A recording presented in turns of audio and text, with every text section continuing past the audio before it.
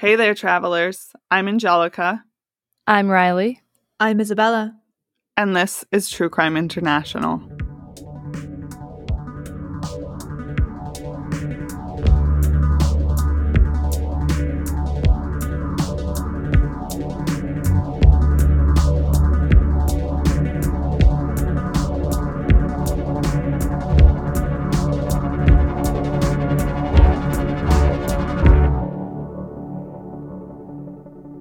So, Anjelica, where are you taking us today? Today, we're off to Italy, which I love Italy so much. I went there in high school, and it was supposed to be this huge trip with my art class, but it ended up just being me, my mom, my sister, my art teacher, and his wife. And then people we met does no up one there. else want to go? They all pulled out last minute, and Oh my so God. it was just us. It was cool. It was I a think real I was highlight. given like, oh shit, they're moving stuff upstairs. Oh, I'm so sorry. I can't hear it. No, the mic can't hear the it mic either. does pick it up. Okay. Should we risk it? I think it'll be fine. Anyway. I'll leave that part in. Okay. Or Angel will. I think I was given the brochure for the trip. But I don't remember why I didn't go. Maybe I went to England that summer. I don't know. It was amazing. It sounds like it would be more fun with less people either way. So Mhm. I mean, it really was. It was a good time. Some things happened during that trip that are funny that I'll have to tell you Story later. for another day. Yeah. But it's just like a really beautiful place, and the architecture is like mwah, chef's kiss.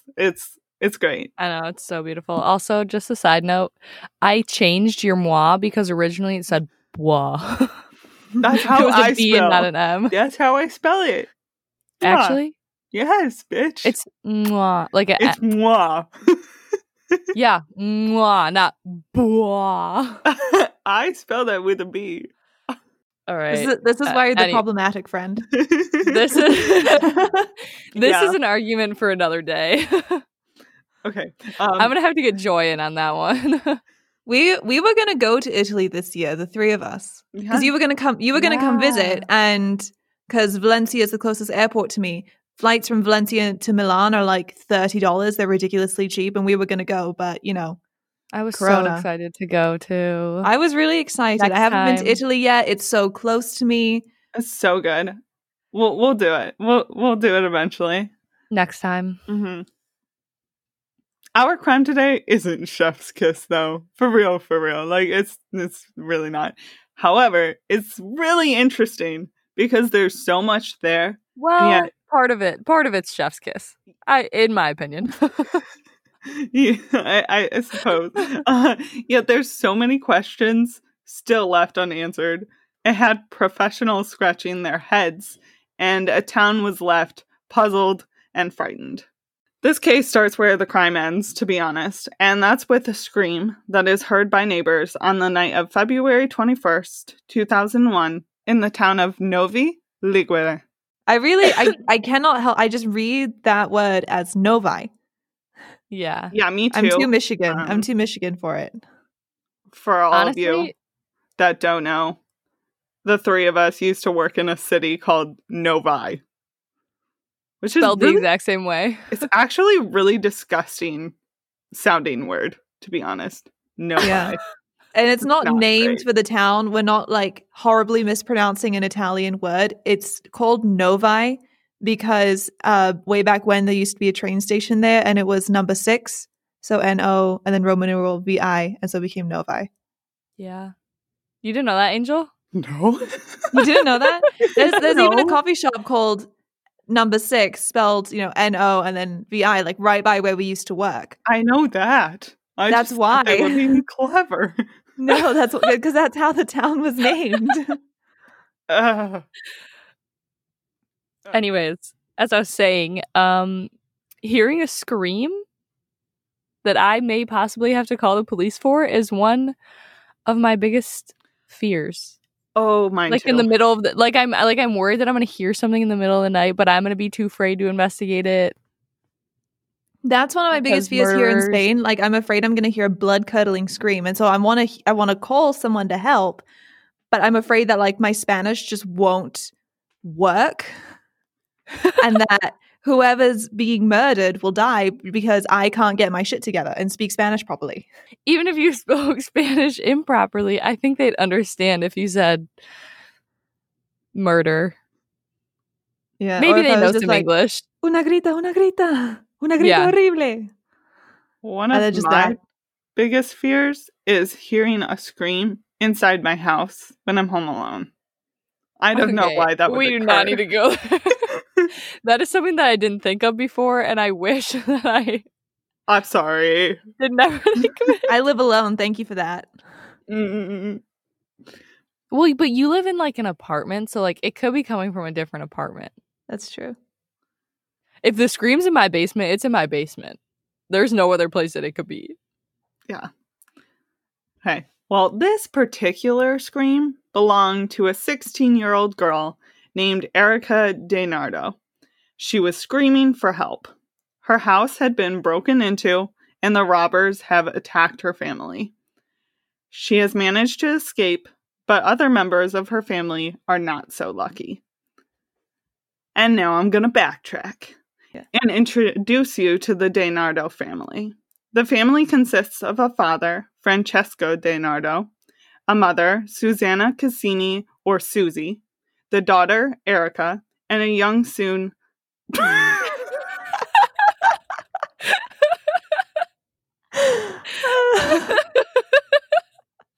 Where did that come from? You were doing so well with all these names, and then it's son is the word that gets you. I'm crying. Oh my god, that was so funny.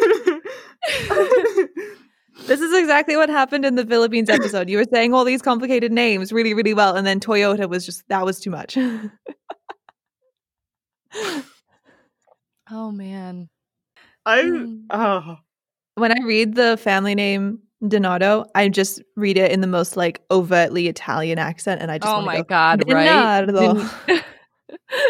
I thought the same thing. Anyways, continue. Son, Gianluca, who was 12. This was your average family. Like, seemed normal. They were attractive, wealthy, successful.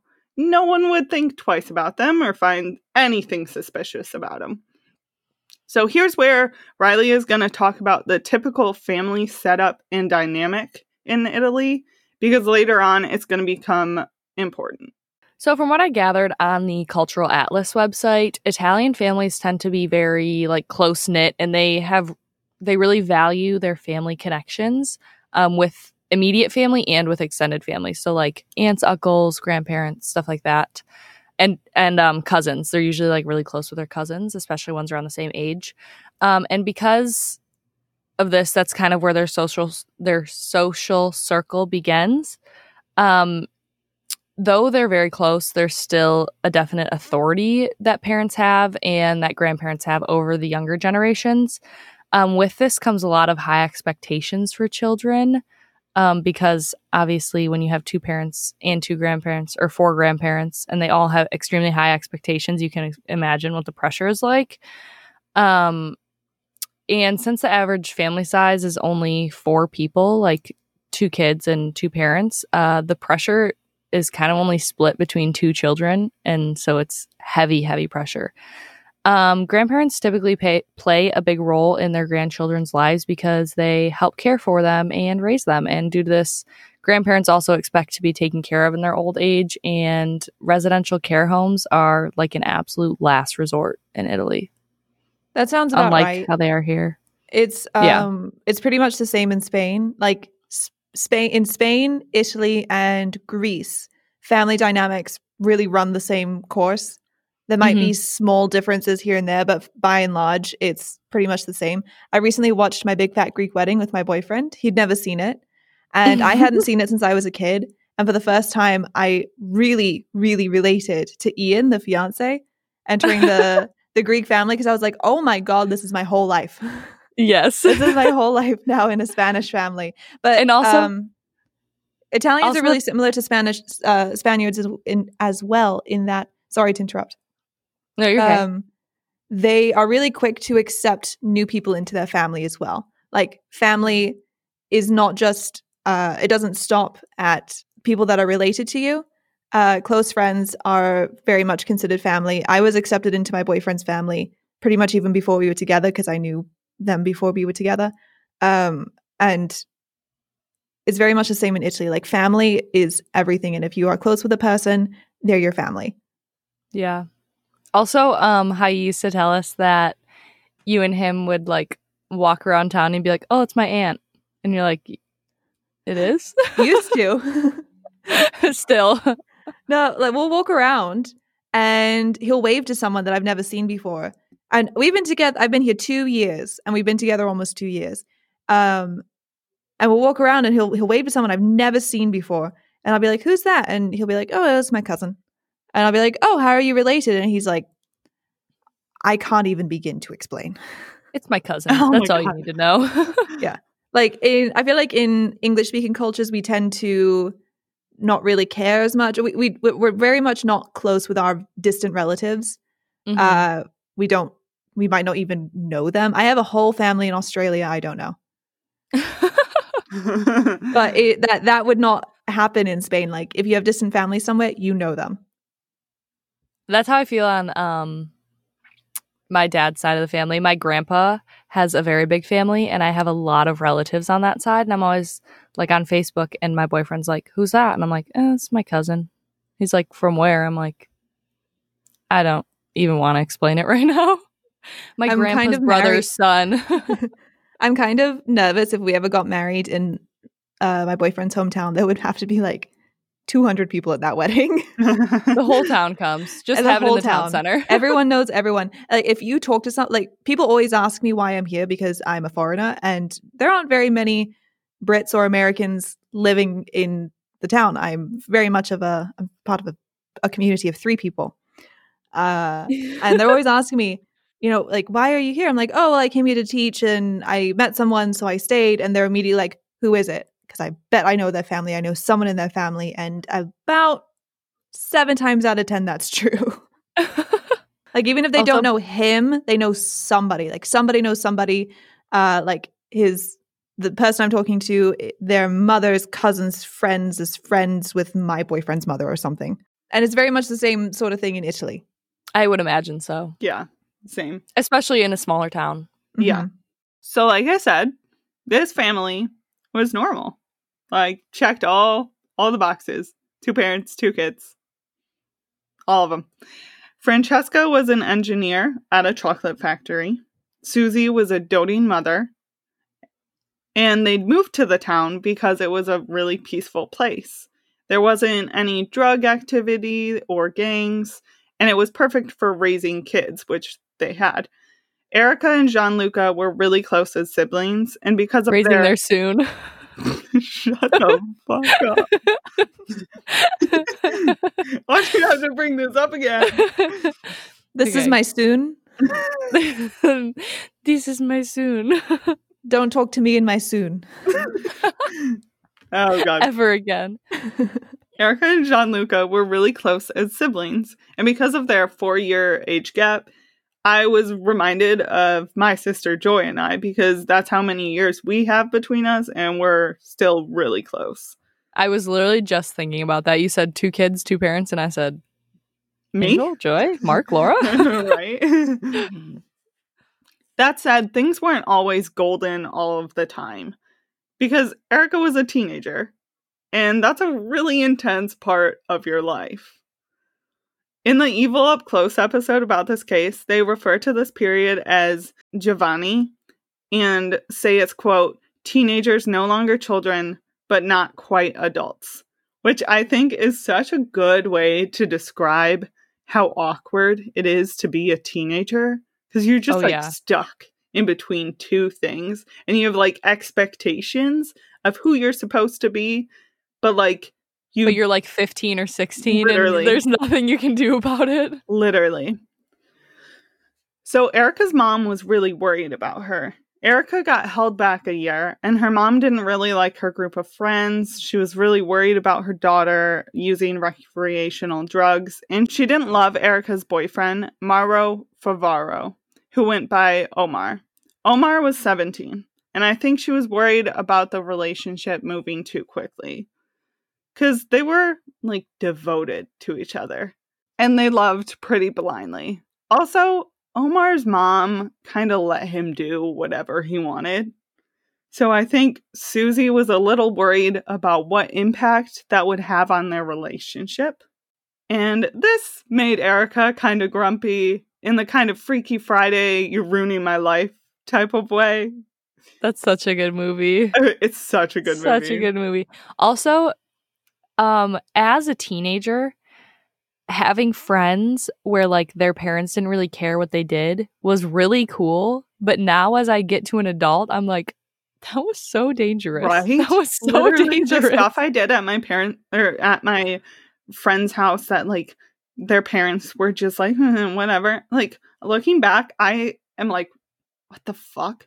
Like, what the fuck? I'm like, yeah, my parents were definitely right. I should not have been there. Right. But still, this is just like really normal. That's pretty similar to the relationship I had with my mom sometimes. And I think that's just part of growing up, like thinking that your parents are out to get you, you know?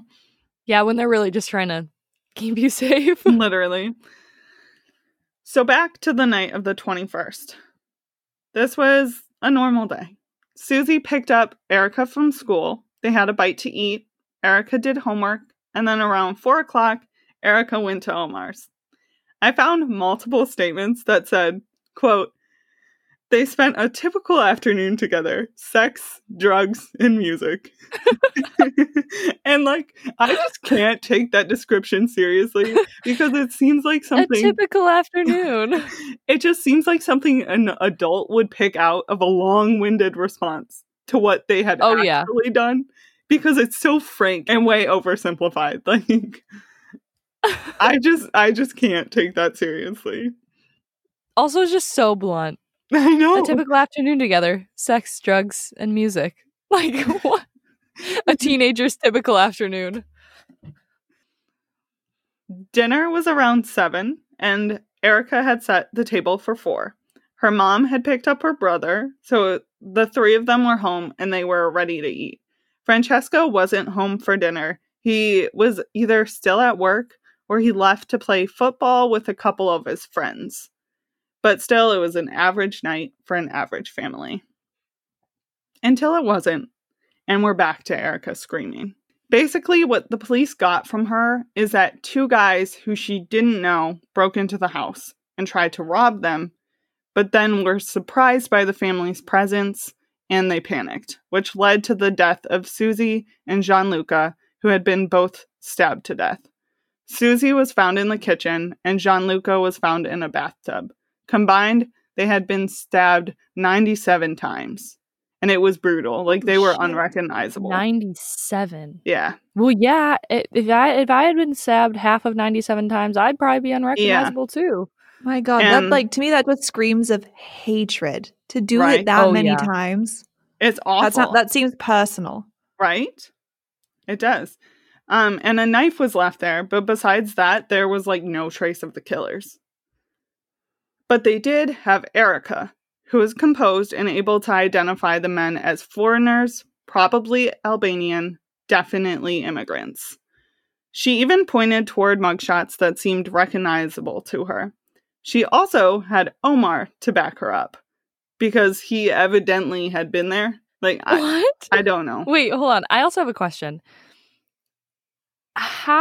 Okay, so this happened in February in the Northern Hemisphere. At 7 o'clock, it is dark out in the Northern Hemisphere. Yes. There's no way that these people didn't think that someone was home because there were lights on. Yeah. The whole house probably had lights on. Yeah, seems suspicious. I don't know. I don't get it either. But the community was frightened. They felt terrible for this girl. And because of her pointing the finger towards Albanian individuals, they started taking it out on the immigrant community, who they were already stereotyping even before this happened. So it became a problem for immigrants who lived in Italy, which Riley is going to talk about. Yeah, like you said, I mean, even years before this, Albanians and anyone from Eastern Europe in general who lived in Italy were referred to as, quote, thugs. And citizens of Novi Ligure had, quote, warned the mayor about them. And this is because so many Albanians migrated to Italy in the early 90s to seek economic refuge. Like, that's why they came over. And then they got this terrible reputation. And they were blamed for, like, the most arbitrary problems, such as an outbreak of cholera in the water. Literally what And as years went on, they were also blamed for a lot of crime that happened within Italy because they were, like, you know, described as, quote, thugs, and they were in gangs and they ran prostitution rings. And this is all like quotes. I'm not saying that they did this because I don't really believe it, but that's the reputation that people in Italy gave them. And there's also a political group that protested really heavily during this case called Lega Nord, or the Northern League in English. And Lega Nord heavily opposed and still opposes illegal immigration. They're like a far right group, and they especially oppose this illegal immigration from countries with large populations of people who are Muslim. And so I think that's where it kind of stems from. And they do this, quote, in order to protect the Christian identity of Italy and Europe. Bella's rolling her eyes. There are so many non-Christian countries in Europe. What do you mean the Christian identity of Europe? So basically they're xenophobic. I mean, there's not really any other way to put it. And there was just kind of this ridiculous hysteria over immigrants and Albanians. And one of the police trade unions during this case even called for the reintroduction of the death penalty for whoever was found. Xenophobia is a huge problem in Europe. I don't think there's any country in Europe that does not have a xenophobia problem. I feel like it's a problem. Well, yeah, it's definitely a problem everywhere. And it just shouldn't be.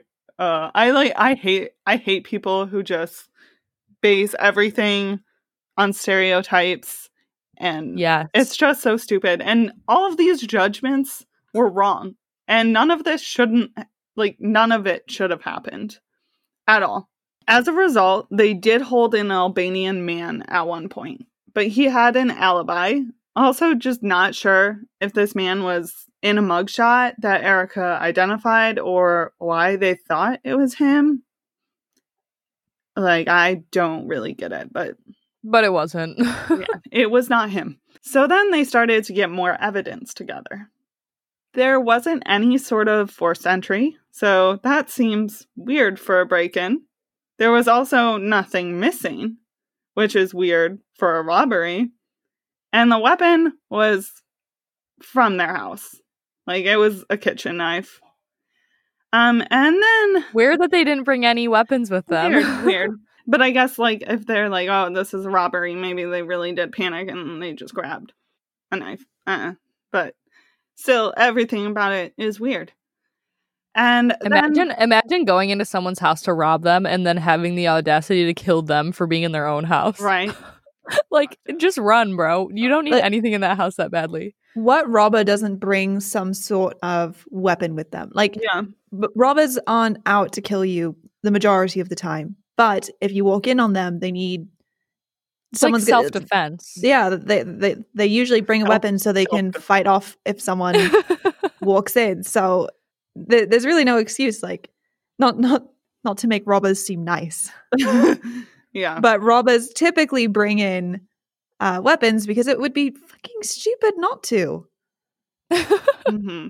Then they start bloodstain pattern analysis, specifically of the footprints, which leaves them very suspicious of Erica. Erica was terrified, right? That's why she screamed. Yeah, she escaped. Would have probably left the house running for her life. Except she didn't. The footprints showed that she didn't leave the house in a rush. She'd more likely calmly walked out. So now the police are thinking, hey, it was probably Erica and Omar. Since he was somehow at their house. Right? So they're left alone in one of those interrogation room things. But they're immature and think everything's going really smoothly for them. So they start to talk, complete with miming gestures of the stabbing, completely unaware of the fact that the room has both cameras and microphones. They've really never seen any crime show happening. Yeah. I wonder if there was even one of those mirrors, you know? Yeah, I don't know. Mirrors. But how old were they? I know they were teenagers, but do you know their exact ages? Yeah, 16 and 17. Okay. Now we get to the real story of how the night actually went, and we get a little bit of insight into their dynamic. Omar's in the room, and he's nervous, while Erica is excited. They flirt a bit.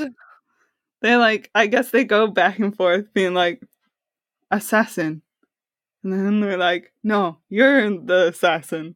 And that's so gross. The toxicity you're the assassin. No, you're the assassin. No, you're the assassin. It's fucked up. It's so fucked up. But mostly they just talk about what they did and how they're going to get away with this.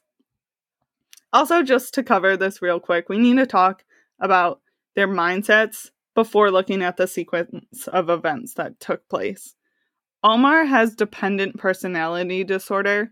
So when I said earlier that they loved blindly, this was even further on his side. It also seems that Erica had narcissistic personality psychotic disorder. Evil Up Close said she had two sides. A good one, which is what everyone saw, and then a bad one. So I do wonder if something else was at play too, but I'm going to have Riley talk about those two disorders really quick. I'm going to start with dependent personality disorder, which is actually a part of a group of conditions called anxious personality disorders. Cleveland Clinic describes DPD as the need to be cared for by others, and it results in submissive and clingy behavior, as well as a fear of separation and difficulty making decisions without reassurance from others. It can also present as an avoidance of personal responsibility and an intense fear of abandonment, intense. Dependent personality disorder appears equally in all genders, and it typically first appears in early to middle adulthood. DPD can be caused by a few different biological and developmental factors like authoritarian or overprotective parenting styles, chronic physical illness, or separation anxiety during childhood. Now, narcissistic personality disorder, on the other hand, can often come off as a person being selfish or feeling superior, but it's because they're making up for a fragile sense of self-worth. Some characteristics of NPD can include a need for excessive admirations, a sense of entitlement, a willingness to take advantage of others to achieve one's goals, a lack of consideration for other people's feelings and for their needs. This disorder can make it really hard for people with NPD to get along with others if they aren't aware that they have it or if they aren't receiving help for it. And it's estimated that it only affects about 5% of people, and signs of it usually appear in the late teen or early adult years. The exact cause of narcissistic personality disorder is really unknown, but it could result from a combination of factors that include childhood trauma, early relationships, genetics, hypersensitivity to textures, noise, or light in one's childhood, and a person's personality or temperament. That really felt like a pharmaceutical I was commercial. Literally going to say that. Side effects may include... literally, that's what I felt like. Side effects may include a stuffy nose or death. Oh, God. So both of those played a role here, and definitely in the sequence of events. So it's important that we put it out there. A lot of people think that this played a role in what happened the night of the 21st, at least partially, and especially in their relationship dynamic. Because honestly, those two types, when they're on play together, it's literally two sides of the same coin, you know? They're pretty much direct opposites, but also, and there's there's a very clear leader And a very clear follower. Yes. The murders of Erica's family seem to have been planned. Even if the plan had sort of gone awry, it was always going to happen. The family was supposed to eat dinner together, and I don't think Omar was supposed to be there. For dinner or just for dinner? Like in general? Okay. For dinner. So, but he was there because they were planning to do this. So that's why he could conveniently back up her story. Oh, yeah. Erica confronted Susie in the kitchen while Omar hid in the downstairs bathroom. Gianluca had gone upstairs to use that bathroom because I think his mom had picked him up from like some kind of outdoor activity. So he was like going to go take a bath before dinner. Oh, okay, like clean up. I thought this happened after dinner. No, it happened like dinner was supposed to happen. Oh, okay, gotcha. Yeah. So Erica began stabbing her mom, and then Omar joined. And Susie put up a fight, and the commotion alerted Gianluca, who came downstairs and saw his mother dead on the floor at the hands of Erica and Omar. So he ran back up the stairs. Oh my gosh, that's so sad. Yeah, like... Imagine, I just had a thought in my head, like when you watch a horror movie and someone's being murdered and the person goes back upstairs and like, no, leave the house. Yeah, I know. You're just trapping yourself. Also, imagine like, you're a 12-year-old and you hear noise, you're scared. You probably want to look to the comfort of your other family members. Well, yeah. It's your sister who's the perpetrator. Like, I can't poor boy. Imagine that. That poor boy. And Evil Up Close said that Erica tried to like comfort him and still play the doting sister, but that it was ultimately, quote, a gruesome game of hide and seek. Oh my God. When they got to him, they first tried to strangle him, then they tried to poison him. And I think that this was the original plan, to poison the dinner. And I'm not really sure why it happened differently. But after that, they tried to drown him. And none of this was working because he also was fighting for his life. And ultimately, he too was killed via many stab wounds. Oh my God, that's so sad. Literally awful. Did they intend to leave her father out of it? I'll talk about it. Okay. No. This is where the tension between Erica and Omar becomes clear, because there was still Erica's father, Francesco, who was not home. But make no mistake about it, Erica wanted him out of the picture also. Omar had got tired though, because they had just gone on a frenzy. So it makes sense. Oh yeah, I bet it was commotion. Yeah. Oh yeah, especially how long it took to kill the brother. Yes. Because I don't think they realized how long it takes to strangle someone or drown someone. So if someone's putting up a fight, it's going to take even longer, and clearly it didn't work. So they were probably at it for a while. Mm-hmm. So I imagine you would be physically exhausted. Yep. And so he just he didn't really want to be involved in that. And he basically was like, you do it then, which irritated Erica. And then they didn't end up waiting. I'm assuming it just became too long and they just wanted to start blaming it on someone else. After this, they are separated into different rooms. Erica's father comes through and he defends her. He wants to give her the benefit of the doubt. Because, when you think about it, he just lost all of his other family members. So I can't say I really blame him. Of course he doesn't want to believe this. He really tries to blame Omar. Or that there had to have been some kind of trigger that led to this. And the Omar thing we know is false because she was the dominant one out of the two of them. She controlled what happened in their relationship. And I'm thinking that the trigger could have occurred, which is why it ended up being so brutal. But still, it didn't cause this. She was planning this. I wonder if maybe she like tried to slip something into the food and then her mom saw her and then she was like, well, it's now or never. Yeah, maybe. And I'm really not sure. They were both arrested, obviously, and they both blamed each other. But still, it was pretty clear to everyone that Omar had been manipulated, but it didn't excuse him because he still had a significant role in the killings. It's like the Gypsy Rose case. Do you know that case? That's the one with the show, right?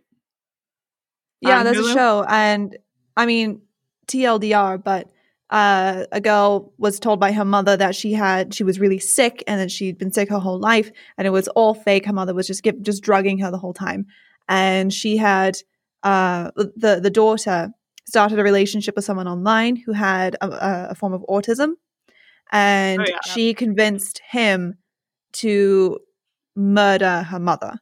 Yeah. I do know what you're talking about now. Isn't that her mom had Munchausen's? Yeah. So this case made the public crazy with stress, like, is my teenager gonna kill me? And just a side note, I don't know why, but during this time there was several notable murders that were committed by teenagers. So teenagers had a bad rep, and they already have a bad rep. When Erica was in prison, her next door neighbor was a teen that murdered a nun the previous year, which I want to talk about some other time. But yeah, bad rep. And I had specialists just examining every inch of this case, looking into the teenage mind to try to figure out what the fuck caused this to occur, etc. So now I'm going to look at some different rationales behind what happened here, because remember, this was your average family. So firstly, in the Evil Up Close episode, they mentioned that she was banking on getting the inheritance after she killed her family. But the thing with this, I don't really see any instance of this working out in her favor. Like, the murders were not done with much skill, and she barely managed to throw the police off. And I don't see that being her ultimate reason. Because, like, she didn't have all of the money, but she lived a life that was one where she didn't really want for anything. Like...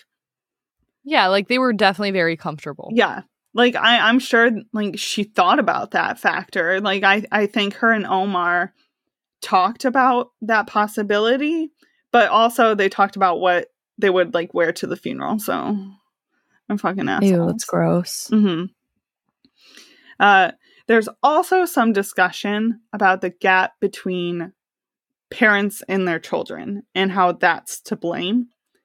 And basically this puts blame on the fact that parents have a difficult time connecting with their children and vice versa. And this is backed up by teens and heavy cell phone usage. And I read that in Italy, they refer to SMS as also se mama sapesse, which means should mama suspect? Which honestly, I find pretty funny. That is funny, but also weird. I know. That's like, you know, in like teen magazines, they do all like the acronyms and they're like, parents, this is what your children are saying. Literally. I just I found that fact a little funny. And I guess her texts kind of exposed Erica in not actually being the nice girl everyone saw her as. But I also don't think people's texting personalities are really that different from their actual personalities. So I don't love the validity of this either, because a lot of this is based on like teenagers being misunderstood. But I feel like that's normal. Like, yeah. I mean, it's complicated because I mean, I have definitely texted people in a way like mirroring how they text in order to be accepted for them, in order for them to like me. I don't do that anymore. That's fair. I stopped caring a long time ago, but definitely as a teenager I did that. And so I feel like it's not a great way to gauge a teenager's personality by how they text. Yeah. Also, she if she did have narcissistic personality disorder, that could kind of play along with it because she would kind of do anything to make things go her way. Literally. Which kind of translates to manipulating people. Yeah. But I feel like, I don't know, cell phone usage in teenagers isn't, like, it doesn't create that big of a gap. I would say it's very circumstantial. And very. Yeah. Cell phones are not to blame. I mean, we were probably one of the first generations to grow up with smartphones, to have smartphones as teenagers. We were the first generation to have smartphones as teenagers. And I think we're functioning adults this now. happened in 2001 too. We didn't murder our parents. These phones were like they were basic. Like you made a call and a text, you know? Mm-hmm. And then they bring up the influence of pop culture. And I get it. I get that we're influenced by what we see. But I really have a hard time believing that's what makes someone go nuts and kill people. I just think something's up past that. And so they found a book on Erica's bedside table by Giovanni Verga. And it was like short stories that she was reading for school, I believe. And in the book, there's a phrase, Viva la libertà, or long live freedom. And I guess Erica really felt this because she wrote about it in her diary. But I really think this is grasping at straws too, because so many people want freedom from, like, and they want to be able to live their lives, but that doesn't make them want to kill people either. Like, that's a very like teenager and early adult thing. Literally. I mean, like any teenager is like, I want freedom from what my parents are telling me to do. Like, I wanted that. I still want that. And like, to me, like, there's more validity. Like, if someone is exposed to so much violence in pop culture, okay, maybe. But like, a quote, long live freedom. No, that doesn't seem very violent to me. No. This just makes me think of like every time there's a shooting in the US, particularly when a teen commits a shooting, everyone's always like, violent video games. This is what happens. And like, no. And like, my boyfriend plays violent video games every day, and he's still the sweetest person I've ever met in my life. And people play violent video games all over the world, and all the other countries are not facing the same shootings in the same sort of way as the United States. It has nothing to do with violent video games. It has to do with violent society, like, and mental health. Literally, yeah. I just that was really grasping for me. And I get Erica was salty that her mom didn't love Omar or all of her life choices, but even if she wanted to start a life with Omar separate from her family, Omar still had a family. And while they might have been like more easygoing, I doubt that this would mean they'd still be like completely able to do whatever the fuck they wanted. Because no, they were 16 and 17. Literally. They were still in high school or secondary, whatever they call it in Italy. Probably secondary school. Yeah. But, so I don't know. There's a lot of conclusions that this happened because of the wish to get away from that typical family structure and expectations that parents held for their children. And I get it, because typical structures can be toxic because, like, it's just not a life all people want to live. So essentially, maybe Erica was sick of playing the doting daughter. She didn't want people to tell her what to do, etc. I think this probably has the most base, especially if it's taken into account with the fact that they had personality disorders and were also just not actually good kids. Yeah, and they were teenagers. Yes. I mean, no teenager wants their parents to tell them what to do. So I get, like, I think that's probably the thing that put the most pressure on the two of them and definitely could have caused the most influence, but still. The thing I found most interesting is that in this writing by Ellen Nierenberg, she said that, like, the stab wounds inflicted to Gianluca and Susie were reminders of the struggle of identity that mirrored the struggle of birth. And like that reminds me of some Freudian level shit. Yeah. But it's matricide. So I guess like it fits. But it also like it takes a second to second. I know, I'm still thinking about it. Yeah, I'm like, mirroring birth. But life and death. Right. I don't know. What I got from it is that it's kind of similar to the want to like stray away from the typical family structure that can be suffocating, as well as the influence of an obviously present struggle for identity that most people face. I can understand that. Just speaking from my perspective as now being part of a Spanish family, they do everything together. They do everything together. Like if a few people decide to go to the mall and they don't invite, a couple of the other family members, there'll be drama over it. And so thinking about all this from a typical, US or Canadian or British or Australian or New Zealand perspective, it's really not the same. Like family dynamics in this part of Europe, in Spain, Italy, and Greece, are so completely different. And the family structure is lovely and warm and just really, really nice. But it can be very suffocating. And it's something that I feel sometimes because my boyfriend and I might want to go do something, but we have to invite other people to go along with us, that sort of thing. And we like don't you necessarily want to. Yeah, and like you explained, I mean, your identity definitely lies with your family because you said you talk to people and they ask who your boyfriend is because they probably know the family. Exactly. Like that's how you're recognized and that's how you're known. Yeah. It doesn't suffocate me so much just because it's a very new thing for me, but I do see the people around me feeling that suffocation sometimes, that their duty to their family just based on their culture is really, really, really strong. And they have to put themselves second a lot more than we do in English-speaking countries.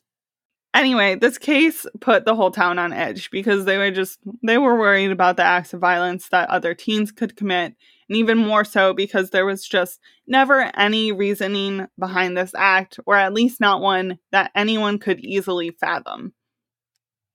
Because Erica and Omar were young, they didn't get life sentences. Like, for a brief part of this, they also tried to hide their identities, but the thing is, like, that was hard because Erica already had, like, come forward as a victim, so, like, that didn't pan out. But they both got charged with murder in the first and the second. Omar was seen as being less responsible and got 14 years, while Erica got 16. But Omar was released in 2011, while Erica was released in 2012. I couldn't find a lot about their current lives, but they do get to have them, unlike Susie and Gianluca. So they only served 10 and 11 years. I guess so, yeah. That's so stupid. I hate that. How do they not get... Okay, I get they're teenagers or whatever, but this is premeditated murder. Yeah. I wonder what life is like for them now. I wonder if they have like... You know how what's her face? Casey Anthony. She's obviously not in prison, even though she should be.